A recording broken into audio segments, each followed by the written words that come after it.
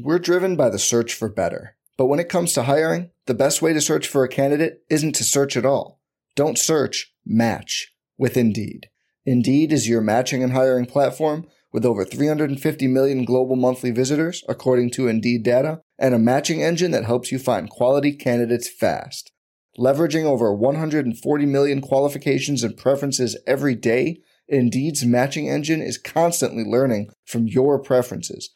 Join more than 3.5 million businesses worldwide that use Indeed to hire great talent fast. And listeners of this show will get a $75 sponsored job credit to get your jobs more visibility at Indeed.com/Blue Wire. Just go to Indeed.com/Blue Wire right now and support our show by saying you heard about Indeed on this podcast. Indeed.com/Blue Wire. Terms and conditions apply. Need to hire? You need Indeed.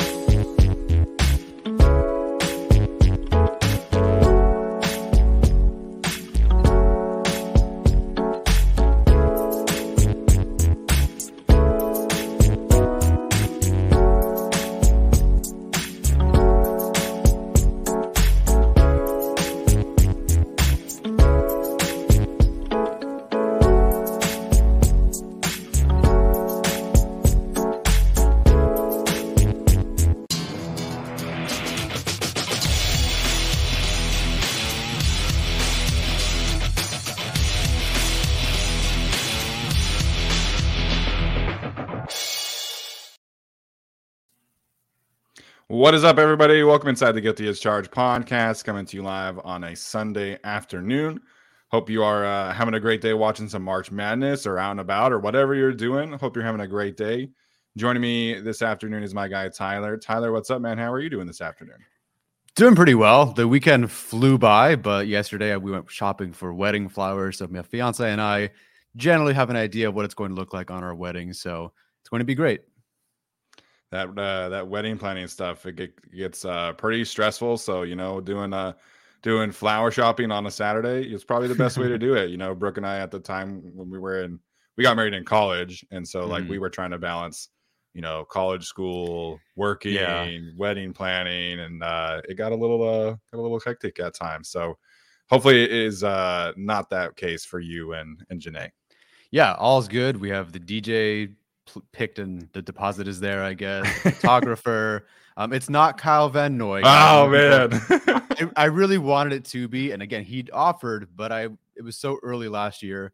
I would have felt bad saying if he was the worst edge rusher in the league, I would have felt terrible saying that and being like, oh, by the way, can you come back and DJ my wedding? So I didn't want to mix that up, but I appreciate his offer.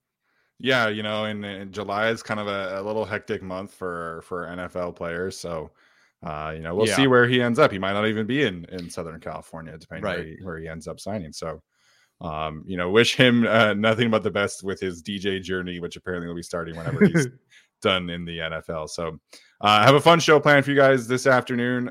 We are going to be kind of talking about two different things, but it's all geared towards free agency, right? So, we're going to talk about some free agency targets that we would like to see the Chargers sign from here on out. Ideally ones that we haven't necessarily seen a lot of buzz about. Yeah. We've talked a lot about John Johnson. I think we've said our piece there. Yeah. Uh-huh. And so we'll see if that one ends up happening. But, the Chargers historically have been pretty active in week 2 of free agency. We'll see how active they are this year, but we should expect at least some news this week. So we'll see what happens there. And then we're also going to talk about how the Chargers past week of moves has impacted the draft. And I think we can also kind of talk about restructures and bring that whole thing back up a little bit as well. So, this is obviously all eyes kind of trending towards the draft. And then after this week, it's going to be, really full steam ahead towards the draft. So, Tyler asking about if things happen on the weekends for the Chargers. Joe Reedy did respond to your tweet and say that they did hire Brandon Staley on the weekend. So, maybe we'll see something this week.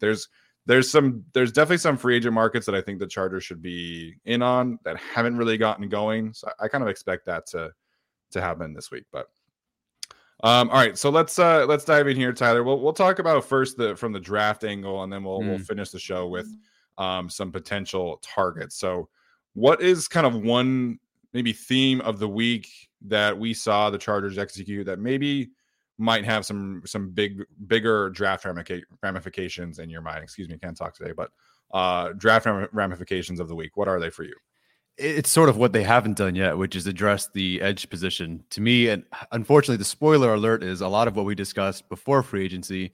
Not a whole lot has changed in terms of what we think is going to be prioritized. But with the restructure of Joey Bosa and Khalil Mack, so I guess those are sort of moves. And with the lack of an addition so far at the edge position, it just feels to me like that is naturally the most important thing heading into the draft outside of maybe wide receiver because of the other two restructures. We talked about John Johnson, so I don't want to jump into that too much. At this point, I just kind of expect that's going to happen. So I'm going into this thinking, what's left. And to me, it's all eyes are on those 4 restructures and those, 2 positions. So to me, it's what they haven't done yet, which is add an edge rusher. And granted, they could do that after the draft. They could just be, having a sort of a handshake agreement with Kyle Van Noy, and eventually he's going to come back. But for right now, to me, at 21, especially with the draft and the strength of this draft, it really does feel like edge at 21 for me. Yeah, I think we'll see if they end up changing something. But for me, even if they did bring back Kyle Van Noy, I still wouldn't necessarily think that would rule out edge in the first round. This team, I think, needs to be able to execute the vision that Brandon Staley has, and I think that's one of the more important things of this draft. And I think we've learned a lot over the past couple of years, obviously, about what kind of style Brandon Staley wants to play. And I think in order to be able to effectively execute that style, you have to have the defensive talent to do so, and specifically the defensive line talent. So right now, I think you feel good about the Chargers, quote unquote, starting 5, if you are assuming that Austin Johnson comes back healthy, because you have Joey Bosa, Khalil Mack, Morgan Fox, Austin Johnson, and Sebastian Joseph Day. I think you feel good about that 5. Again, Austin Johnson's kind of up in the air right now. If you take him out and you want to say starting 4 without him, I think you feel good about that group, right? But, you still need the kind of edge talent and defensive tackle talent to be able to really properly execute Brandon Staley's vision. And, you look at teams around the league who are kind of running the same stuff. Like Vic Fangio is going to be in Miami with Bradley Chubb as his second best edge rusher. And he's got Jalen Phillips and he's got Christian Wilkins and he's got all these guys.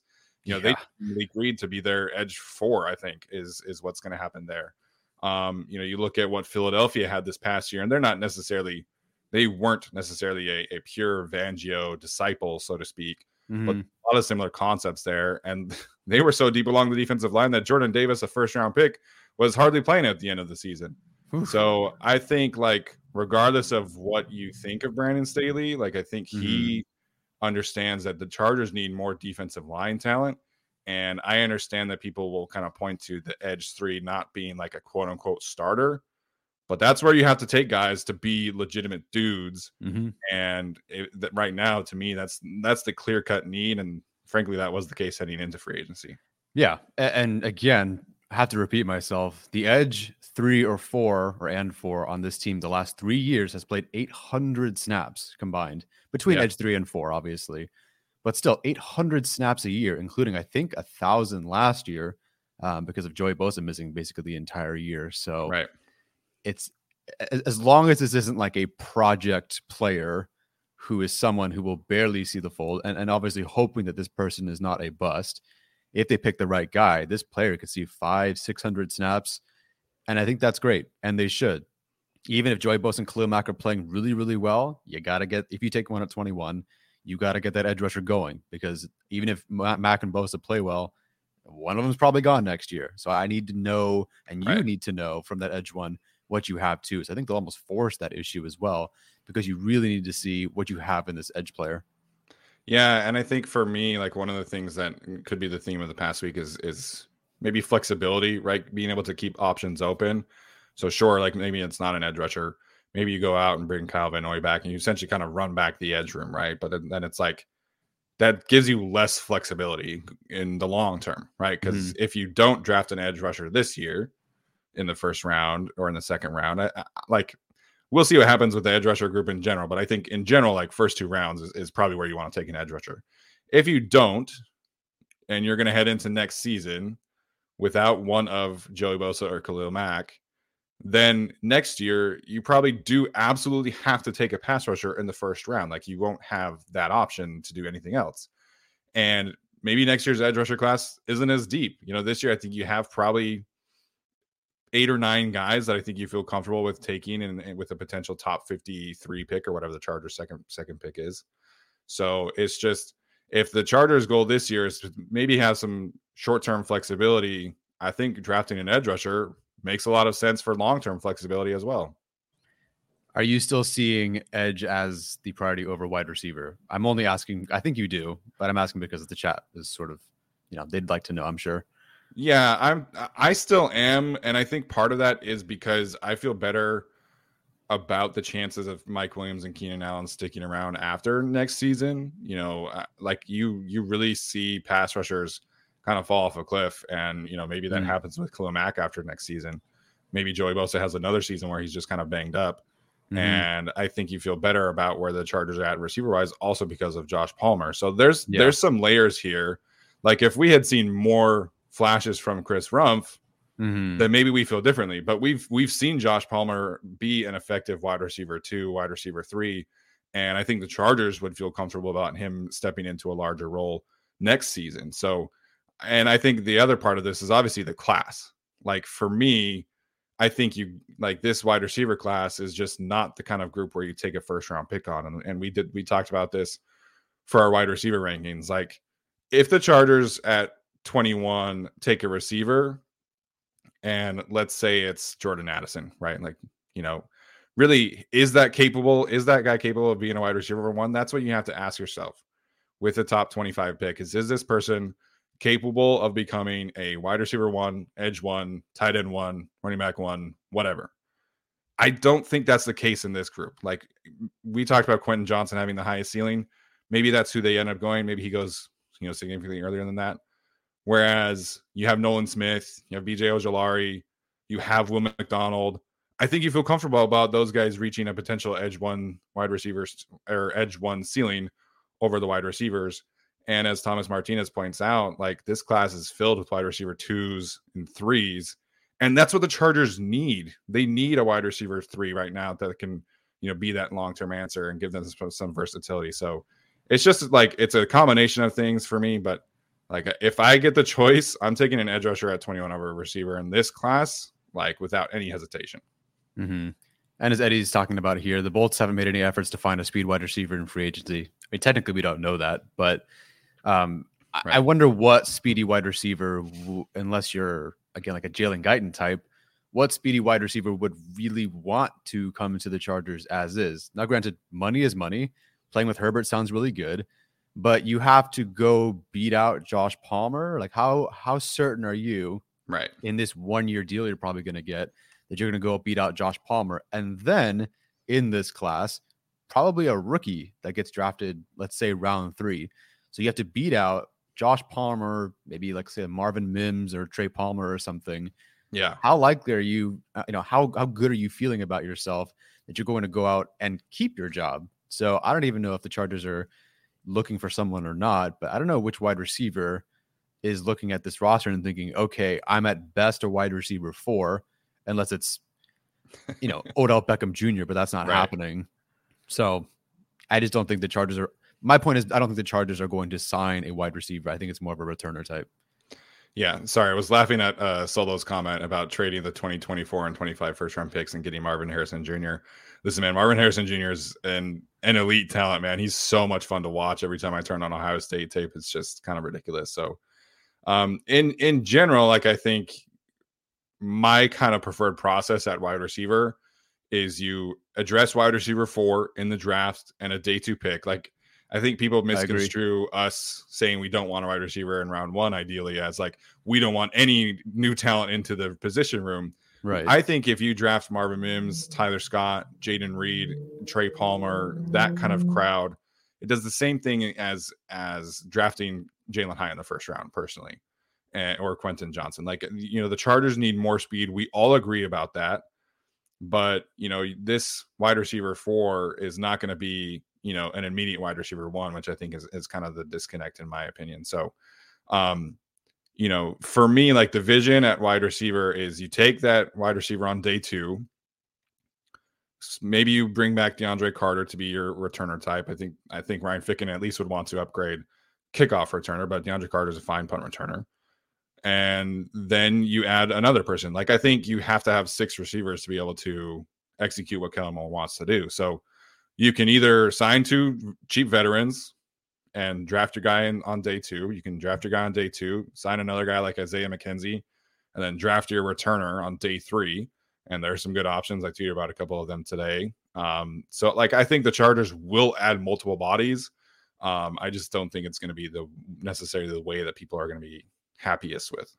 Yeah, I do think, just stemming from that Ryan Ficken part as well, when Joshua Kelly went down, Michael Bandy was the other blocker, the other wing next to, I believe, Xander Horvath, as long as Horvath was active and playing. With Eckler potentially being gone, we'll see. Maybe Kelly's take more of a role. Obviously, Bandy is gone, and I don't know how they feel about Xander, though I do think he's a starter for them. I do think, not early on by any means, and again, unless Eckler leaves, but I do think this is kind of a lame thing to bring up, but I do think like a blocking running back on special teams is something that they will look for in the draft as well.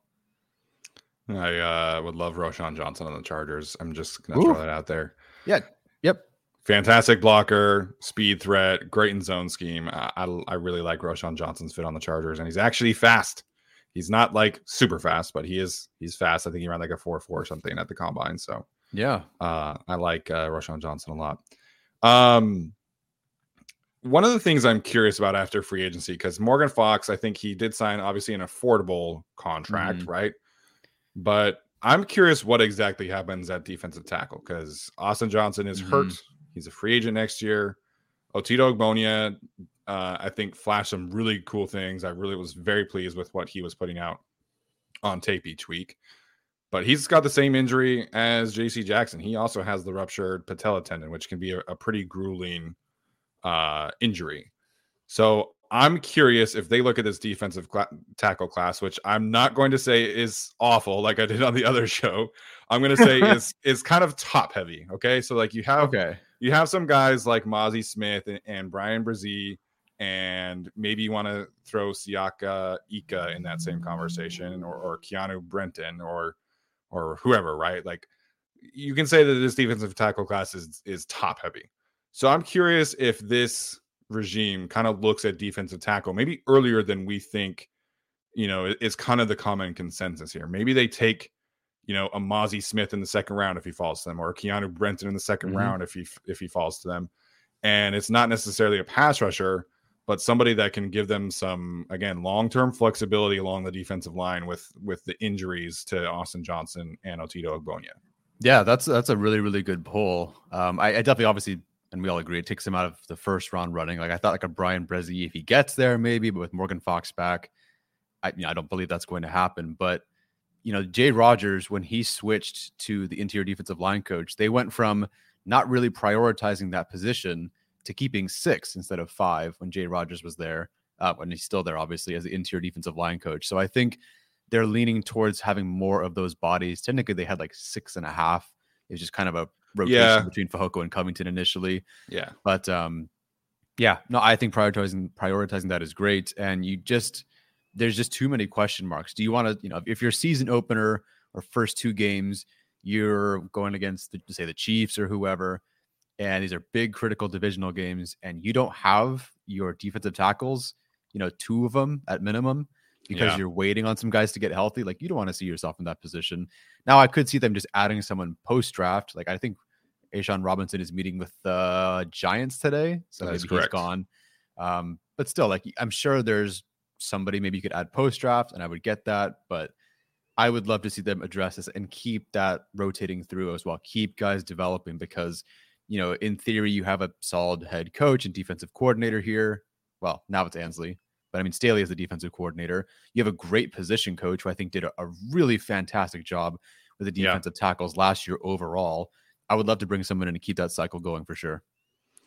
Yeah, I just think it's an underrated need that people are not necessarily talking about for the draft. And I think it would be so funny to me if the first 2 rounds of the Chargers were an edge rusher and a defensive tackle, and like the the amount of people that would be upset about that. And I just think that would be a really ironic result for the Chargers draft. But kind of on that same regard here, Christian Covington has been working out quite heavily at the Chargers facility. He looks pretty good to me. I'm not necessarily out on bringing him back, and I know the coaching staff really loves Christian Covington. So if he's healthy, like I wouldn't rule that out either. What is the rule again with him being able to work? Like, is he just until he signs a new deal? Like, what is the rule is? I think so. I think he can work out at the facility as long as he doesn't have a new contract. Like I kind of figured that it would go up until Wednesday, but he was there again on Friday, I think it was, or unless that was an old video that he posted. But I would not be shocked if they ended up bringing him back.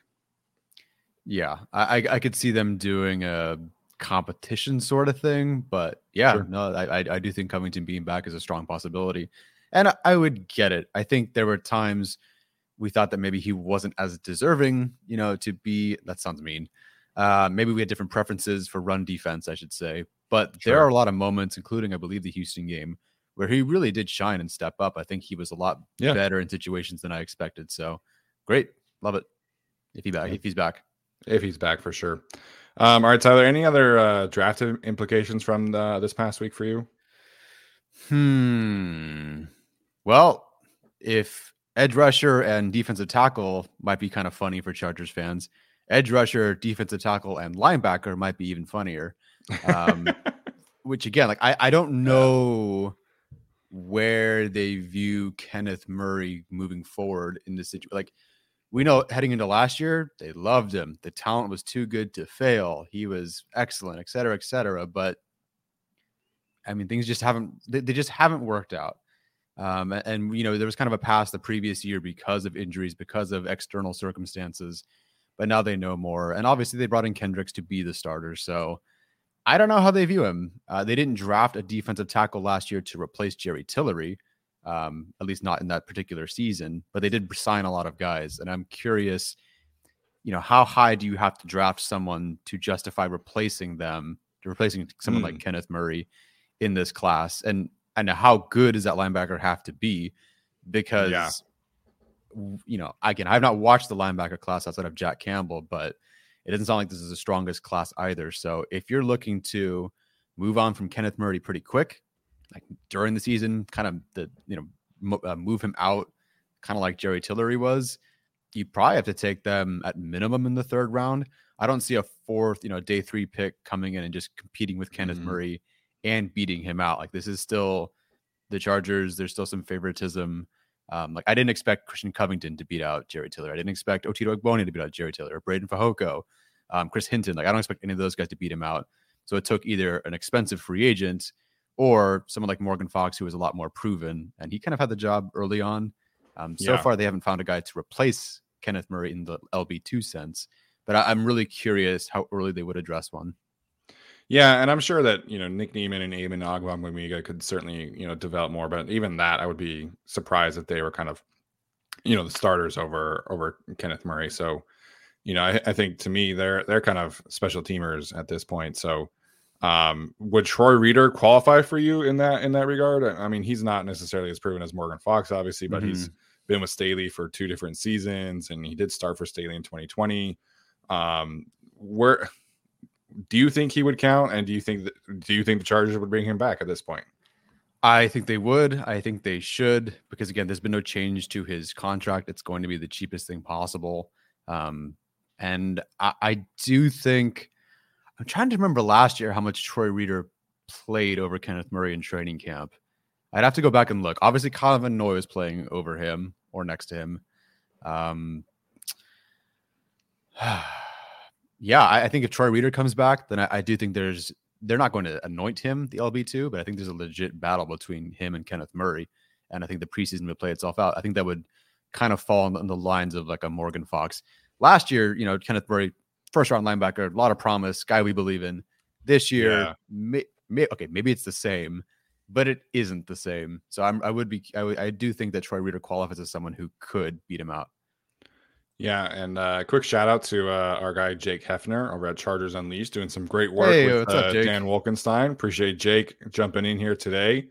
Had a recently great interview with Justin Mello at the Draft Network. You guys should definitely go check that out. And Jake and Dan are crushing it over there. So appreciate them tuning in today. Yeah, definitely. Real quick, just Jake and Dan, like both great guys. Absolutely. Jake kind of throughout last couple of even years, I would say, has just been really, like, honestly sweet and supportive and kind. So Jake, I really appreciate you. Thank you so much. Yeah, definitely looking forward to getting down at training camp and hopefully chatting it up with those guys down there. Okay, so circling back to the linebacker conversation really quickly, I do think that, if you sign Troy Reeder back, then theoretically you could kind of have that second linebacker spot be a bit of more of a rotation, similar to how they had with Tranquill and Kenneth Murray last year, or 2 years ago, I guess now. So, I think that could be a possibility. I think the Chargers are going to miss Drue Tranquill's ability as a blitzer. They are going to. Like, I think Kendricks is not the same player in that regard as he used to be. But if you have Kenneth Murray as kind of your sub-package pass rushing kind of linebacker, I think that could suit him. And the Chargers did try to kind of specialize Jerry Tillery last season. Granted, they didn't necessarily have a choice because of Austin Johnson and Sebastian Joseph Day. So I am curious if we see them kind of specialize Kenneth Murray a little bit more. In terms of outright replacing him, I do think it would have to be probably a second round pick. And frankly, it would probably have to be Jack Campbell. Because if you take, Trenton Simpson in the second round, or if you take, Drew Sanders in the second round, the linebacker from Arkansas, those guys are kind of project-y for me. Like, you're not starting them right away over Kenneth Murray, who has multiple years of starting experience. So I think Jack Campbell is by far the most pro-ready linebacker in this class. So it's like, if you're telling me that you want to full-on replace Kenneth Murray, then Jack Campbell is the choice. Like, you got to go get him in the second round. I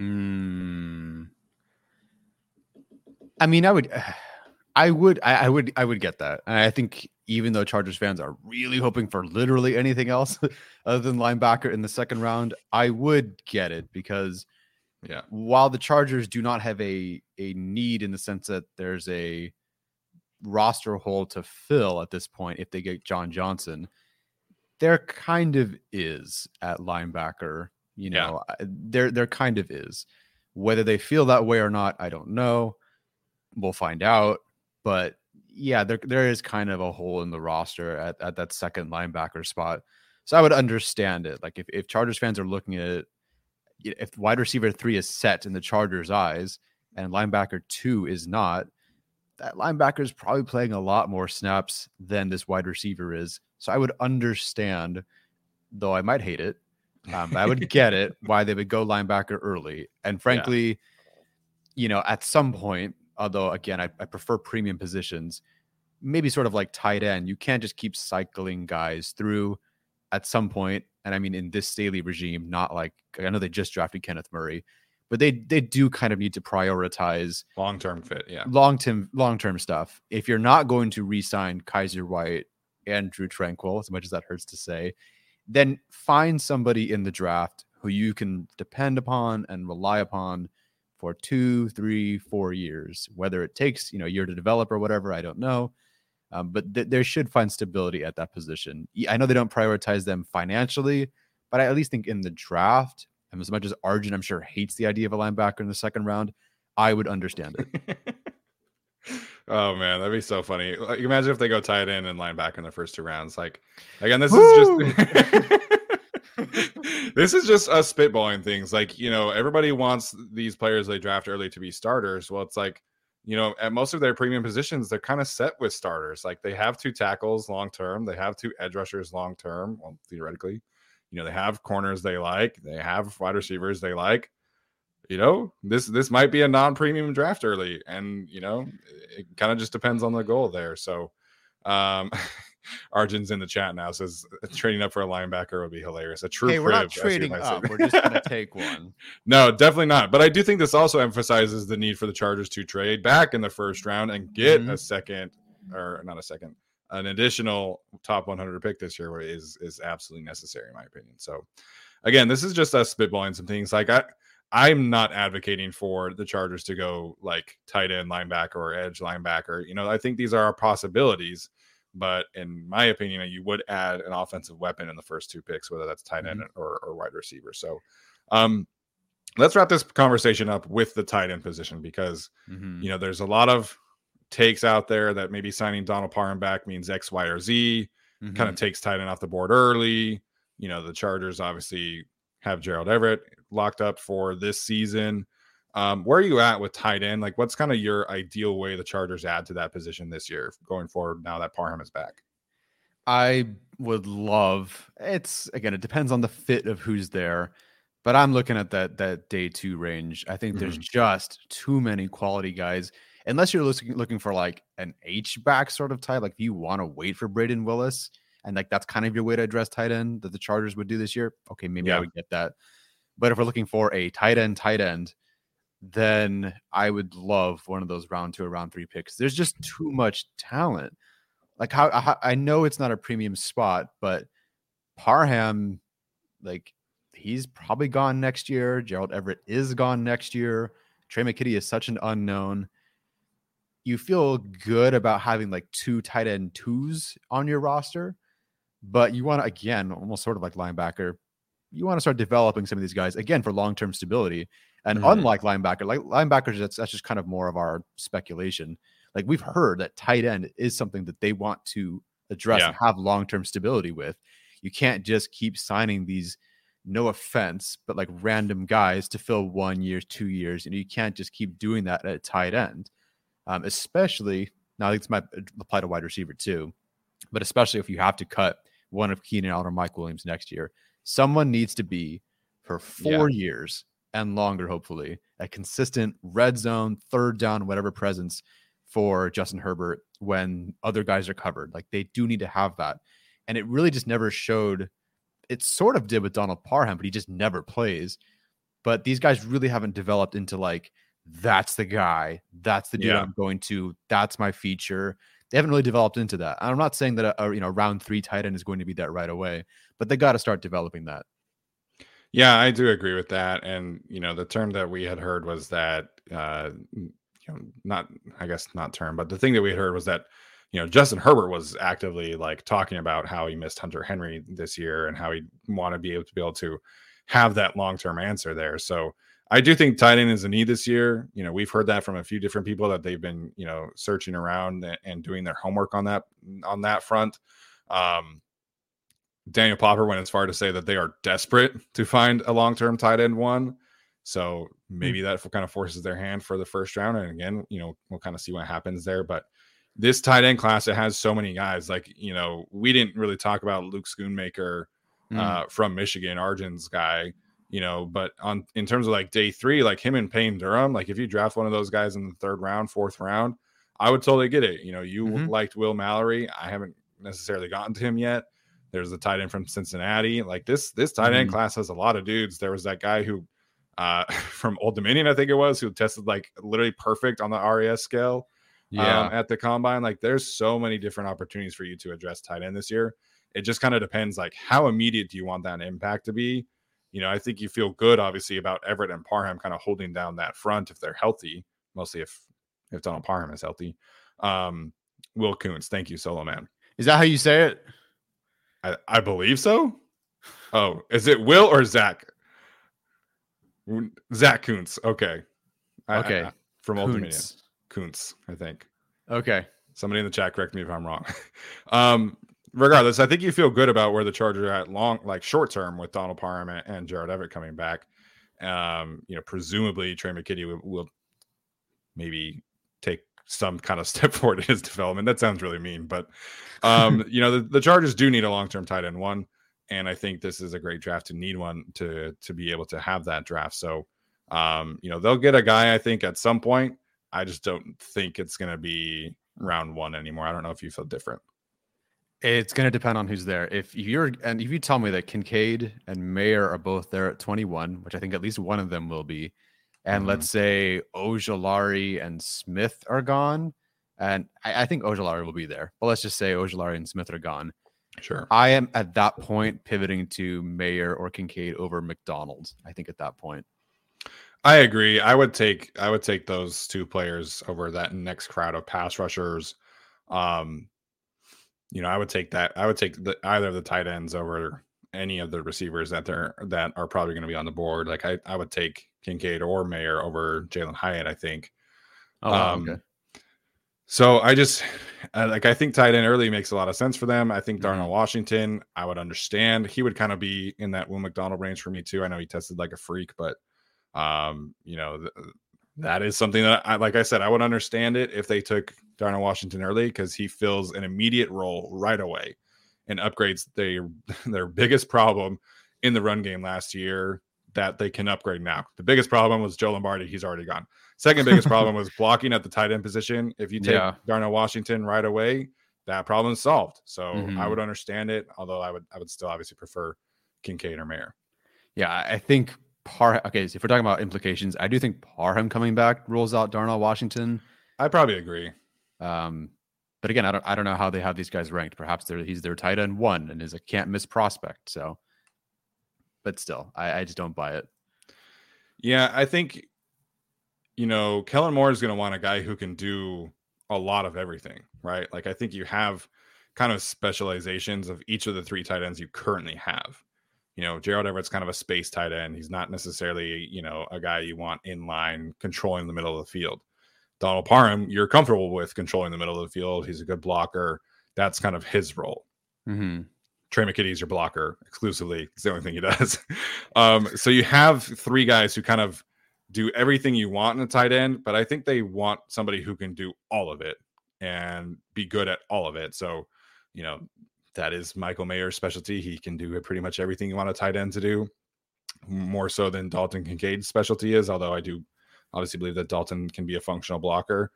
So it's just going to be really interesting to see how kind of they go about this, because like if you take a wide receiver in the first round, take an edge rusher, those guys probably don't play like immediately, like big time snaps. Whereas if you draft Michael Mayer or Dalton Kincaid in the first round, like that's your tight end 1, like right away, I think. Mm-hmm.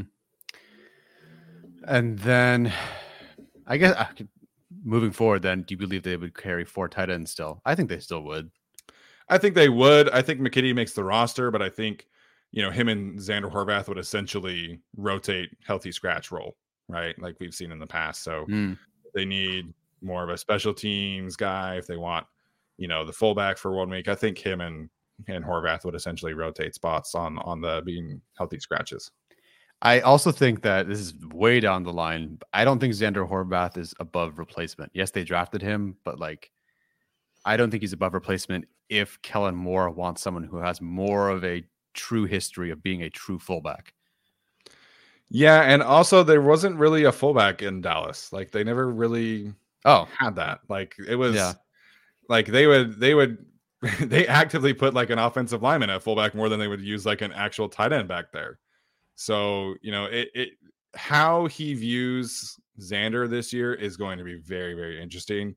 It's a very small, like down the line, like or down the chart subplot of the season for Kellen Moore, but like they actively did not have a fullback in Dallas for pretty much like the last 6 years. So is Xander maybe kind of transitioning more to a running back role? Does he play more H-back? Like Xander is going to have to be more involved if he's going to want to have a role at all on this offense. Otherwise, he's just going to be a special teams guy.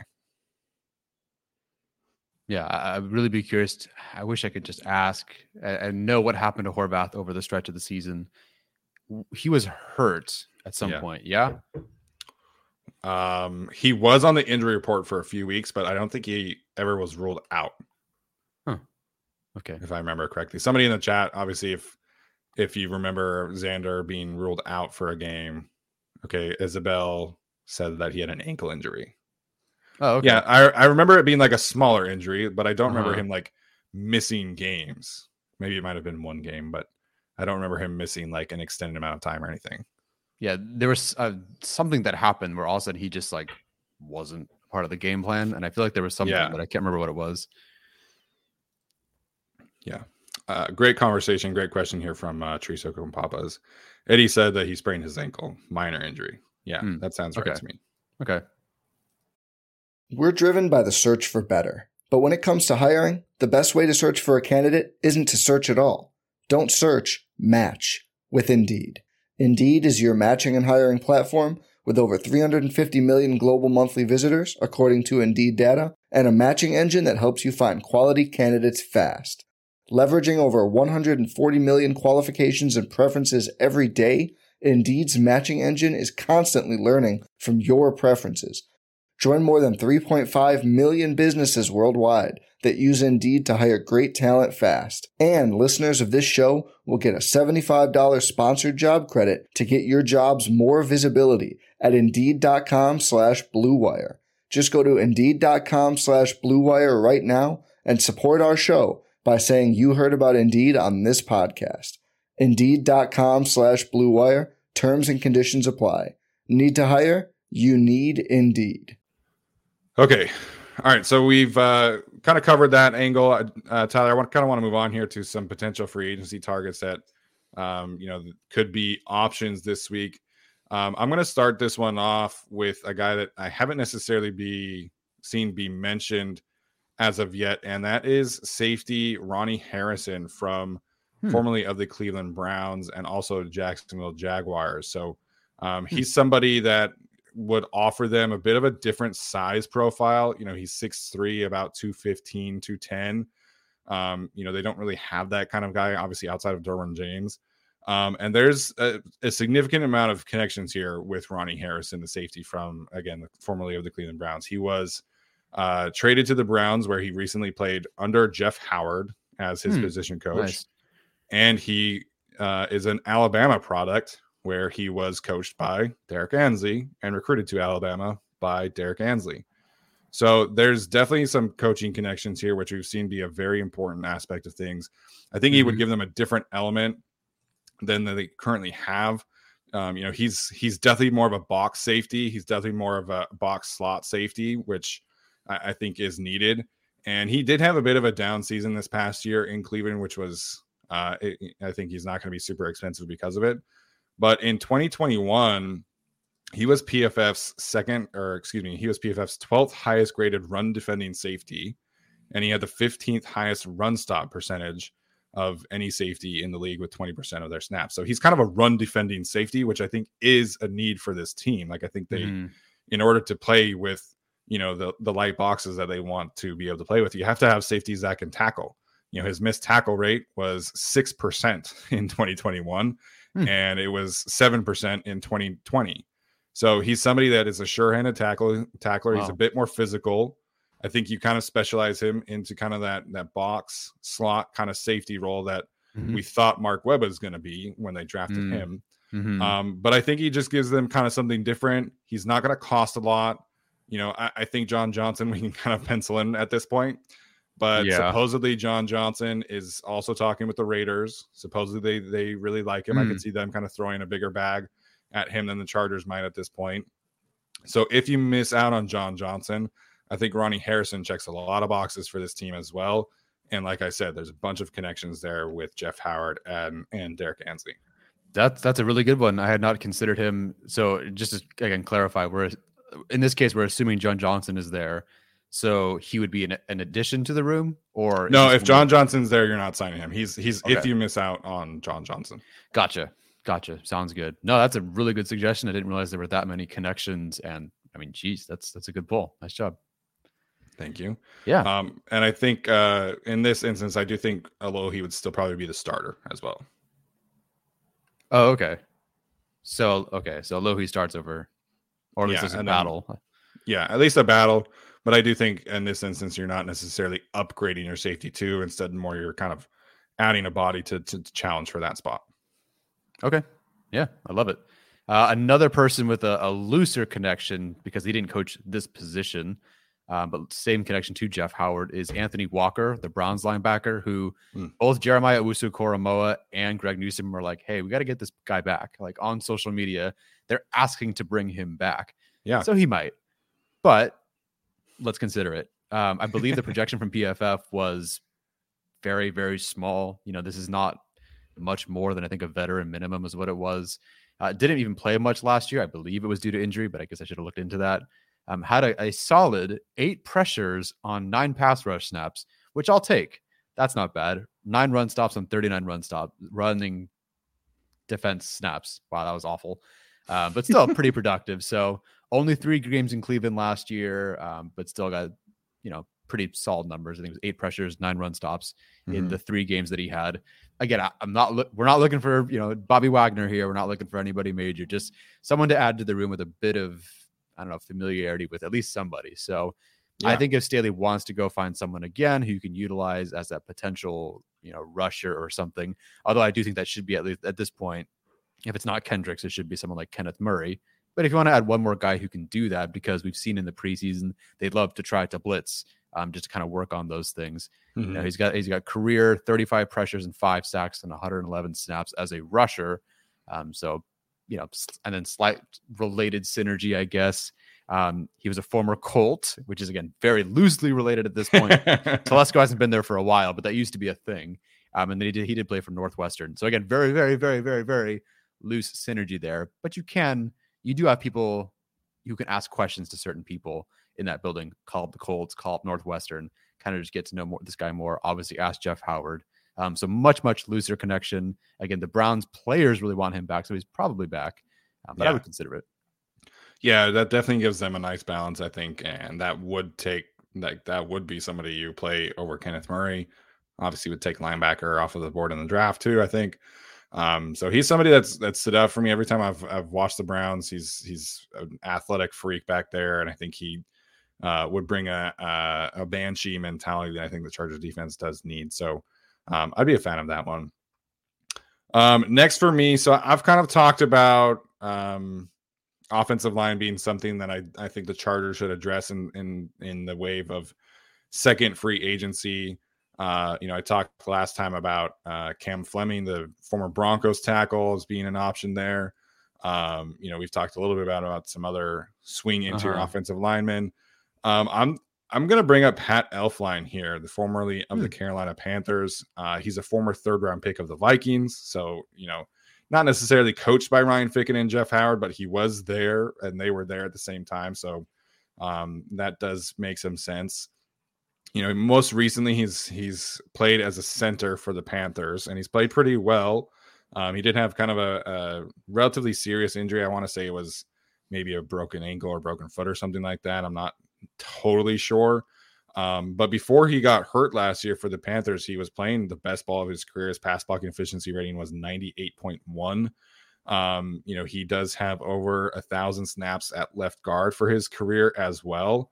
So I do think he's probably more of a natural center than Will Clapp would be, but similar kind of thing, right? Somebody who's bounced around a little bit. He's played for the Jets, Panthers, and Vikings. Somebody that could really kind of come in and be able to provide some depth that way. I think the Panthers actually traded for him, if I'm not mistaken. He got a pretty decent contract from the Jets. So that kind of would take that backup center out of it. I think he could also provide you some flexibility at some other positions, because I know that some people are saying that, they want the Chargers to be able to address backup center in some way in this offseason. There's not necessarily a pure connection here, but I do think he does check some boxes for them. And he has like actual experience playing center before this year, which I feel like was kind of the biggest thing with Will Clapp, is that he like individually was fine, but when it came down to like diagnosing things and passing things off, he wasn't super great. Just kind of like the ins and outs of playing the position, because he had never really done that. He was more so of a guard for the Saints. So getting a true backup center, I think, is a need this year for the Chargers. And I think Pat Elflein would check some boxes for them. Yeah, I'm torn. That's a great suggestion. I'm torn of whether they believe in Brendan Hymas for backup center this year. I don't know if they would. To me, with Jamari now switching to guard, we're assuming, I think he's just kind of like the swing guard or something. But I do believe a natural true center would be a good one there. I actually thought you were going to bring up, who's the Rams guy? I know, not Ibushi. It's David Edwards. I thought you were going to bring him up. Mm-hmm. Yeah, I did ask. I did think about bringing up David Edwards, and I think that would make a lot of sense. You know, he's got a ton of starting reps at left guard and right guard. Obviously, you know, kind of fits that outside zone guard kind of role. You know, he gives them some size, which I think the Chargers do need. You know, for being able to execute some gap and power things. Because Kellen Moore is going to run a pretty versatile rushing attack. You know, he's not going to specialize in anything. So, that's a good one too. Asked Ryan Dyrud about that, LAFB, because he's kind of plugged into the Rams side of things. He's had a bunch of concussions recently, so after he told me that, I kind of pivoted away from him. But you know, if you're signing him as a backup, I think that makes a lot of sense. Really gives you a backup guard that you really trust to play, and so you know that is something that I do think they need to address, because you have two young guards. I would like to have them be able to have kind of a reliable veteran backup, because you have two guys who not necessarily have a ton of experience in that room. Mm-hmm. No, really good options there. I will pivot to, okay, I'm only going to bring it up because I need to find it exactly where it is on my note. Here we go. Only because people will ask, and that's Isaiah McKenzie, the receiver from Buffalo, which again, I do believe this is a draft scenario thing for them, but we're talking about free agency. So here we are. Zay Flowers is an undersized receiver who can catch the ball and rush with the football and ran a 4.42 40. You know who else is an undersized receiver who can rush the ball and ran exactly a 4.42 40? Nice. That's Isaiah McKenzie. I was curious, and their profiles are very, very similar, except McKenzie's a bit shorter. I don't know how the profile was coming out of college, but in terms of the athletics, it's very, very similar. Again, this isn't a world beater sort of receiver, but 423 yards last year and 4 touchdowns, 4.9 yards per carry as a rusher in the NFL. I'm hoping and praying. I haven't confirmed, but I'm fairly confident he can take a jet sweep. Haven't confirmed, but if I see at least one of them, then it should be a priority for us. Man, I still can't believe that play called, man. I can't. Yeah, nightmares.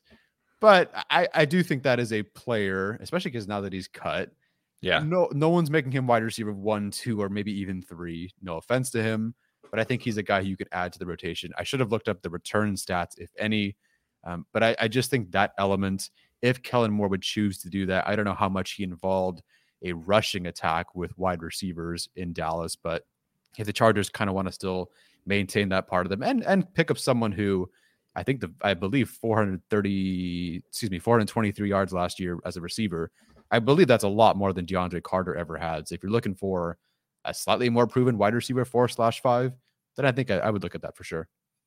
Isaiah McKenzie checks a lot of boxes, I think, for them too. And I think if you feel, you know, in this instance, right, you're still drafting a wide receiver on day 2. You add Isaiah McKenzie as your wide receiver 5. Like that's a really good wide receiver room. And the return stats, because I did look at this, the return stats are not great as a punt returner. He had some muffed punts, which is ultimately what led to him being cut from Denver. But as a kick returner, he's been pretty solid. He's been pretty solid. But I think you could still maybe add your returner specialist in a different way, right? Whether that's, you know, a day 3 draft pick, or whether that's bringing DeAndre Carter back or something like that. But man, if you give me a wide receiver room of Keenan Allen, Mike Williams, Josh Palmer, hypothetically say Marvin Mims, Isaiah McKenzie, and Darius Davis or Nico Remigio, I think you feel really good about that room. And, you know, Isaiah McKenzie, like, I think that gives you some juice at wide receiver 5 that they haven't had since a certain former fan favorite was cut after training camp. Who? Tyron Johnson. Oh, I'm sorry. I was thinking like a whole different team. No. Yeah, no. Tyron Johnson at wide receiver 5, like, I think it just gave them something different. And I think Isaiah McKenzie would bring that back. I do really want to ask this question, because I do think we saw last year. How much do you think they like Foster Sarrell at swing tackle? With the understanding that he's probably going to get better. And I think half the fan base has probably sold themselves on Duke Manyweather changing his life.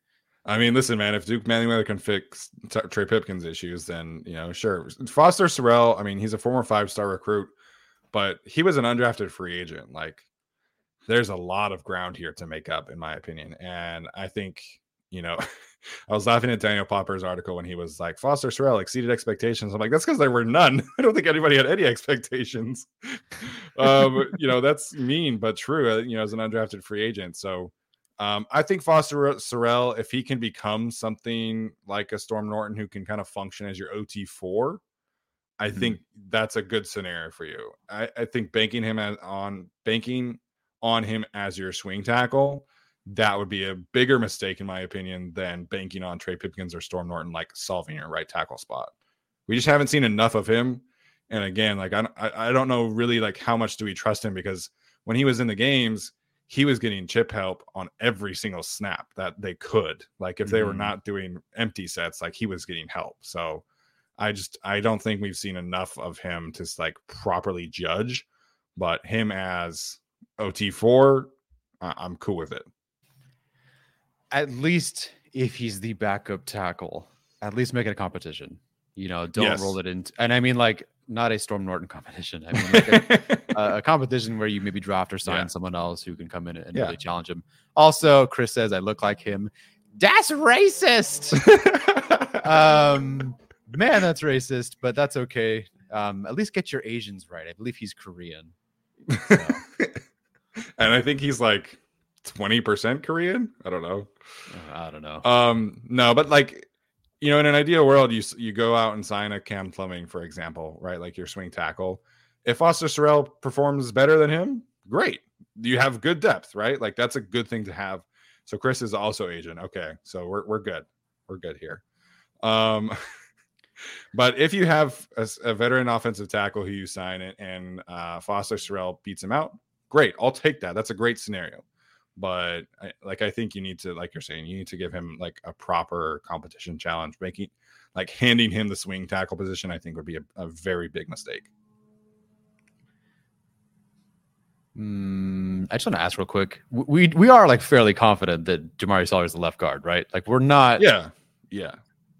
What is it going to like? Do you think they'll ever actually say it until after the draft? I mean, Brandon Staley said that Jamari Sawyer is going to start for them. Oh, just signed Trey Pipkins, so never mind. Yeah. Moving on. No, Michael, no first round picks. Oops, what did I just do? Eckler, Palmer, and a third for Seattle pick number 20. I mean, yeah, sure, like whatever, but Seattle's not going to do that. Seattle's rolling, man. They want the picks. Yeah, they're crushing it. I think honestly they're going to trade back from number 5, so we'll see what happens there. But no, in terms of the offensive line, like they're in a great spot. They have 5 starters locked up. Apparently Tom Telesco also said he was going to be a starter, so they're good. I wouldn't necessarily rule out them taking an offensive lineman on day 2, though. I do think that they probably do need to potentially find like that backup center who can maybe become a future starting center. And like, I think Corey Linsley will be fine. To preface that 100%. I think he's going to be fine. But if, for example, he does have some more knee tendonitis issues, they don't have a great cap situation next year. Like ideally you would have him kind of groom that next guy. So I think he'll be fine for next year, but I wouldn't be shocked if they draft like a future center in the first 3 rounds in next month. And I have to look, what is Corey Linsley's nothing guaranteed the next 3 seasons? Wow. Oh no, but yeah, roster bonus in 2025, but nothing guaranteed the next 3 seasons. Yeah. Wow. So if they cut him next year, what does that do? They would, if it's next year, they would save 14. No, sorry. I'm sorry. Dead. How does this work? Arjun. Cap savings would be $9 million if they cut him next year. And the dead cap is 14. Dead cap's 5. Oh, okay. So cap hit next year 14.1. About $9 million in cap savings, 5.2 in dead money. So you got to prepare for that potentially. Yeah. Again, this is just kind of speculation, but I think Corey Linsley will be fine. I think he's going to be on the team next year, this upcoming season, and next year as well. And then probably at that point, you probably move on. So I do think eventually this team is going to have to find a long-term center. And like Thomas Martinez is pointing out in the chat, you don't want a situation where like you don't have that guy. Like you don't want to have to draft a guy in the second round and be like immediately starting center, unless you're the Chiefs and you can walk your way into Creed Humphrey being the best center in the league in the second round, which is still pisses me off. Anyways. On that note, one last guy I want to bring up here is former Texans edge rusher Rasheem Green. He's a former third-round pick out of USC, formerly of the Seattle Seahawks. They're the ones that drafted him. The edge 3 market hasn't really picked up very much yet, outside of Malik Reed signing, which was super weird. And I do think the Chargers do need like an edge 3, like we've talked about, right? But if they want to sign somebody, I think Rasheem Green could be a really interesting target for them, because when he was in Seattle, he was kind of used as an inside-outside edge rusher. So he does have the flexibility to kick inside at certain points. He's a bigger edge rusher. He's like 270 pounds. And he's played in different schemes. He's been more of a 4-3 defensive end, but I do think that because he's been kicked around, that would give them some flexibility. Up front, again, they really like kicking Joey Bosa inside. Morgan Fox can play on the outside too. So that would make some sense to me. He is a coach ed guy. We know that the Chargers like using coach ed guys. Yeah. And from a production standpoint, it's not necessarily great production, but over the last 2 seasons in Seattle and Houston, he's combined for 60 total pressures, 13 sacks, and 12 quarterback hits. Okay. So it's not like this is, bottom tier production. Like he does have some good production with him. And, having another guy who can go inside, outside, I think makes some sense for them as well to get that edge 3 position kind of solved in the short term. And then, if you still want to draft one, you can draft one on day 2 or something like that. And you can have a competition between Rasheem Green and Chris Rumpf and figure that part out. Yeah, when it comes to this edge rusher group, if you're looking for the Chargers guy of the future, it's probably that, stand up sort of type.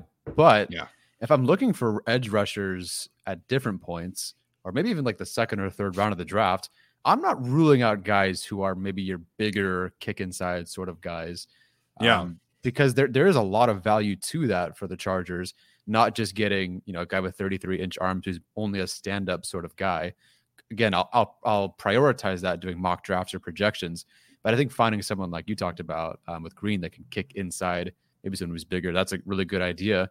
That's kind of where I wanted to close things out too, with a player that I don't know how much he's going to cost, but he's never cost more than like $5 million a year for whatever reason. And that's Marcus Golden, the edge rusher from Arizona, who was also previously of the Giants, which I know, again, loose connection. There's really no connection. But the Chargers have added someone from the Giants the last 2 years in a row, one being Kyle Fackrell, the next being Austin Johnson. So I think if Staley has ever looked at that certain film or looked at some of these guys on that defense, they would have seen Marcus Golden, who, I think the Cardinals, it was more of an inside or hand in the dirt sort of rusher. I believe with the Giants, I saw a bit more of him being able to stand up and rush the passer. Yeah. But he's a guy that's never broken the bank, and he's got 90 pressures and 15 sacks the last 2 years. Again, rush standing up, 3-point, reduce him inside, whatever. He's going to be 32. He was just cut. He's never asked or never been given more than $5 million a year. I'm not saying this is Hassan Reddick, but because he's not. But with someone like Hassan Reddick, what we liked about him so much was, and why we wanted him was nobody was giving the dude money. Like no one was paying Hassan Reddick money, even though the numbers were there.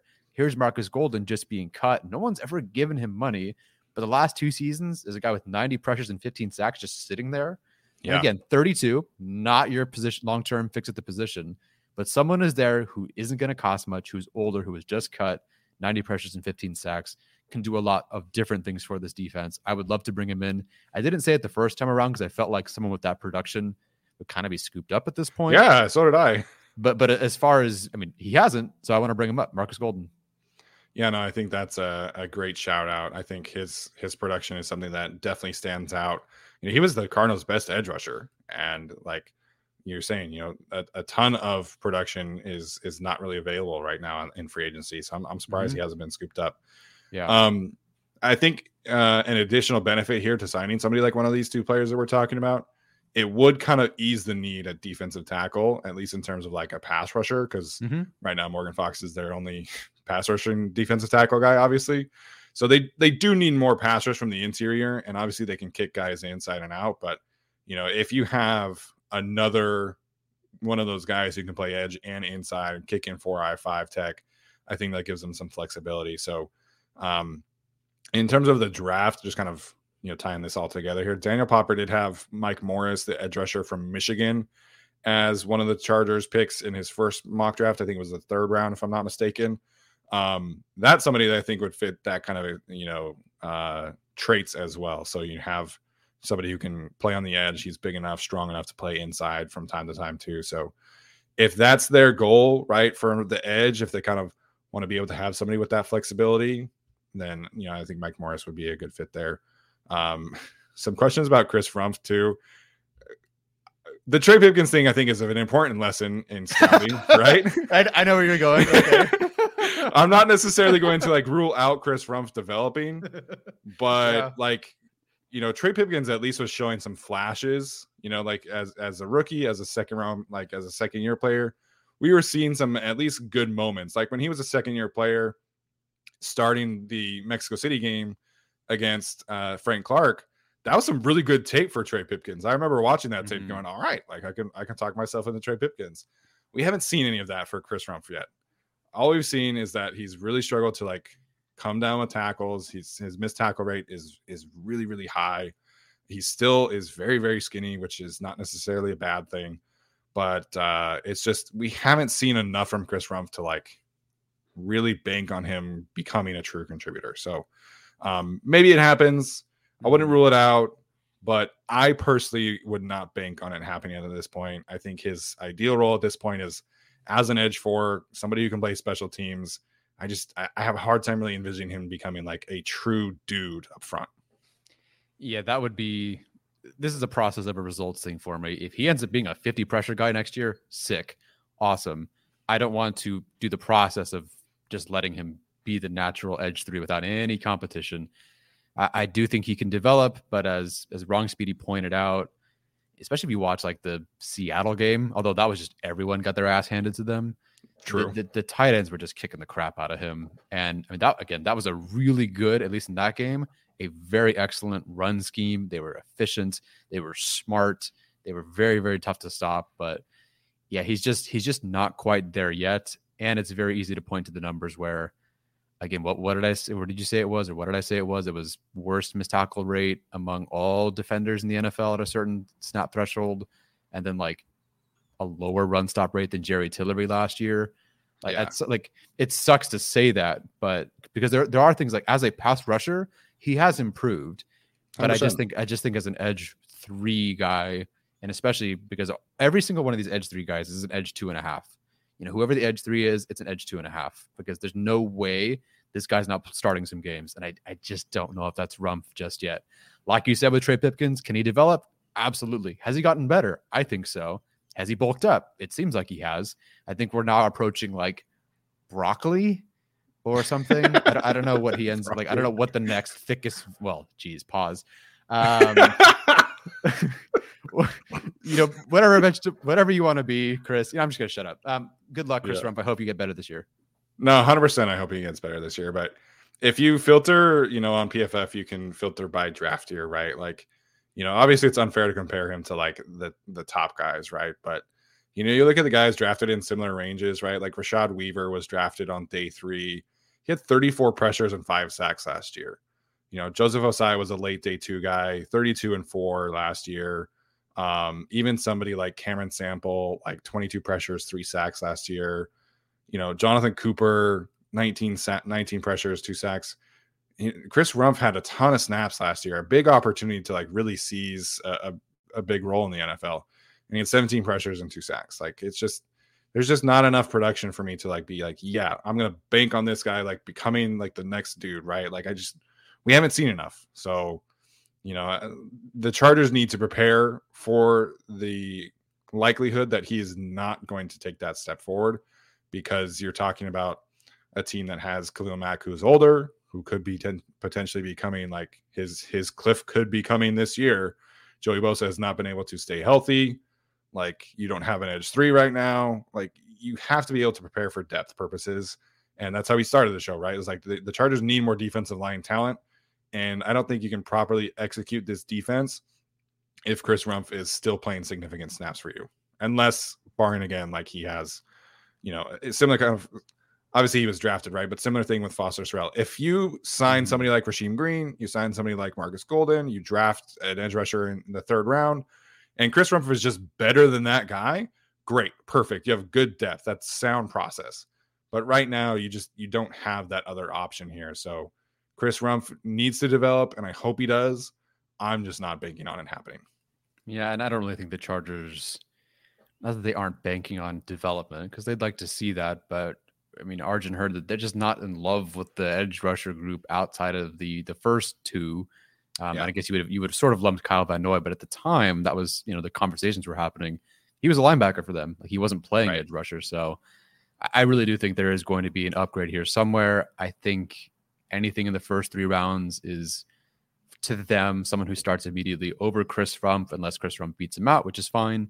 But I would be totally fine with Chris Rumph and one of your first 3 picks being an edge rusher.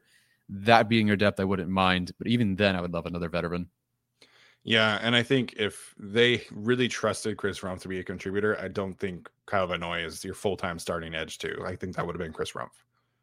So, I think their intention with Kyle Van Noy was always to be kind of a hybrid player, and then Murray's recovery took a little bit longer, I think, so he was like full-time linebacker. And then you have Joey Bosa's injury and Chris Rumph not necessarily developing. So then he becomes your full-time edge too. Like, I just don't think that was ever really their intention for him. Mm-hmm. And if Chris Rumph had really taken that step, he would have been edge two, like from the jump. And they gave him his chance. Like he was edge 3, like exclusively all throughout training camp and preseason. Like, he was the guy getting a ton of reps in those games and in the camp. So, I just don't think they're in love with his production at this point. Yeah. Okay. I want to do our next mock draft, and I'm really curious. Yeah, we are going to do, spoilers, we'll do a mock draft next Sunday after free agency kind of wraps up. And he's in the chat, and so might as well say it. Alex is going to come back on the show next Sunday and do our mock draft with us. So, stay tuned for that one. Tyler, any final thoughts before we wrap it up today? Yes, whichever running back Alex mentions that neither of us have graded, but he's like some random 500th ranked player, that's a future Pro Bowl running back. So whichever player I've never heard of before that he brings up in our mock drafts, that's the player that is going to be an excellent running back in the NFL. It was Khalil Herbert the previous year, who I had heard of actually, but I did not watch. And then Isaiah Pacheco, which I think literally came down to Alex and the Chiefs watched him, and that's it. And he was excellent. So whoever that ends up being, Alex, that's the guy. Don't spoil it, though. Yeah, don't spoil it. I was trying to get some hints from him about that, but we'll figure it out. He did like Jerome Ford, as well in last year's draft.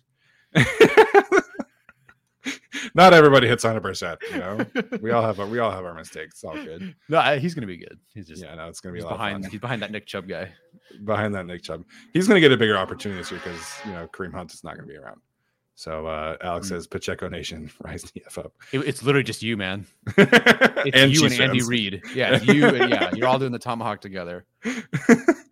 It's also funny to me that Alex is like such a big receiver guy, and he nails those day 3 running backs like crazy right now. So appreciate him in the chat today. Appreciate him joining us again next Sunday. So all right, that's going to do it for us today. Appreciate everybody for tuning in. Hope you have a great Sunday. Hopefully your bracket, if you do a bracket, is better than my bracket is right now. It's been not great for me this weekend, but it's all good. So we are going to be live on Wednesday. We're going to be breaking down the defensive tackles in this draft class, and then also kind of, talking about any other free agency news. And then Alex Katzen and I are going to be doing a fun video this week in terms of the draft as well. So that's going to be dropping later in the week, but that should be a fun conversation between the two of us. So, all right, that's going to do it for us. Make sure you guys like the video, subscribe, leave us a rating review on the audio as well. We really appreciate it. We'll see you on Wednesday.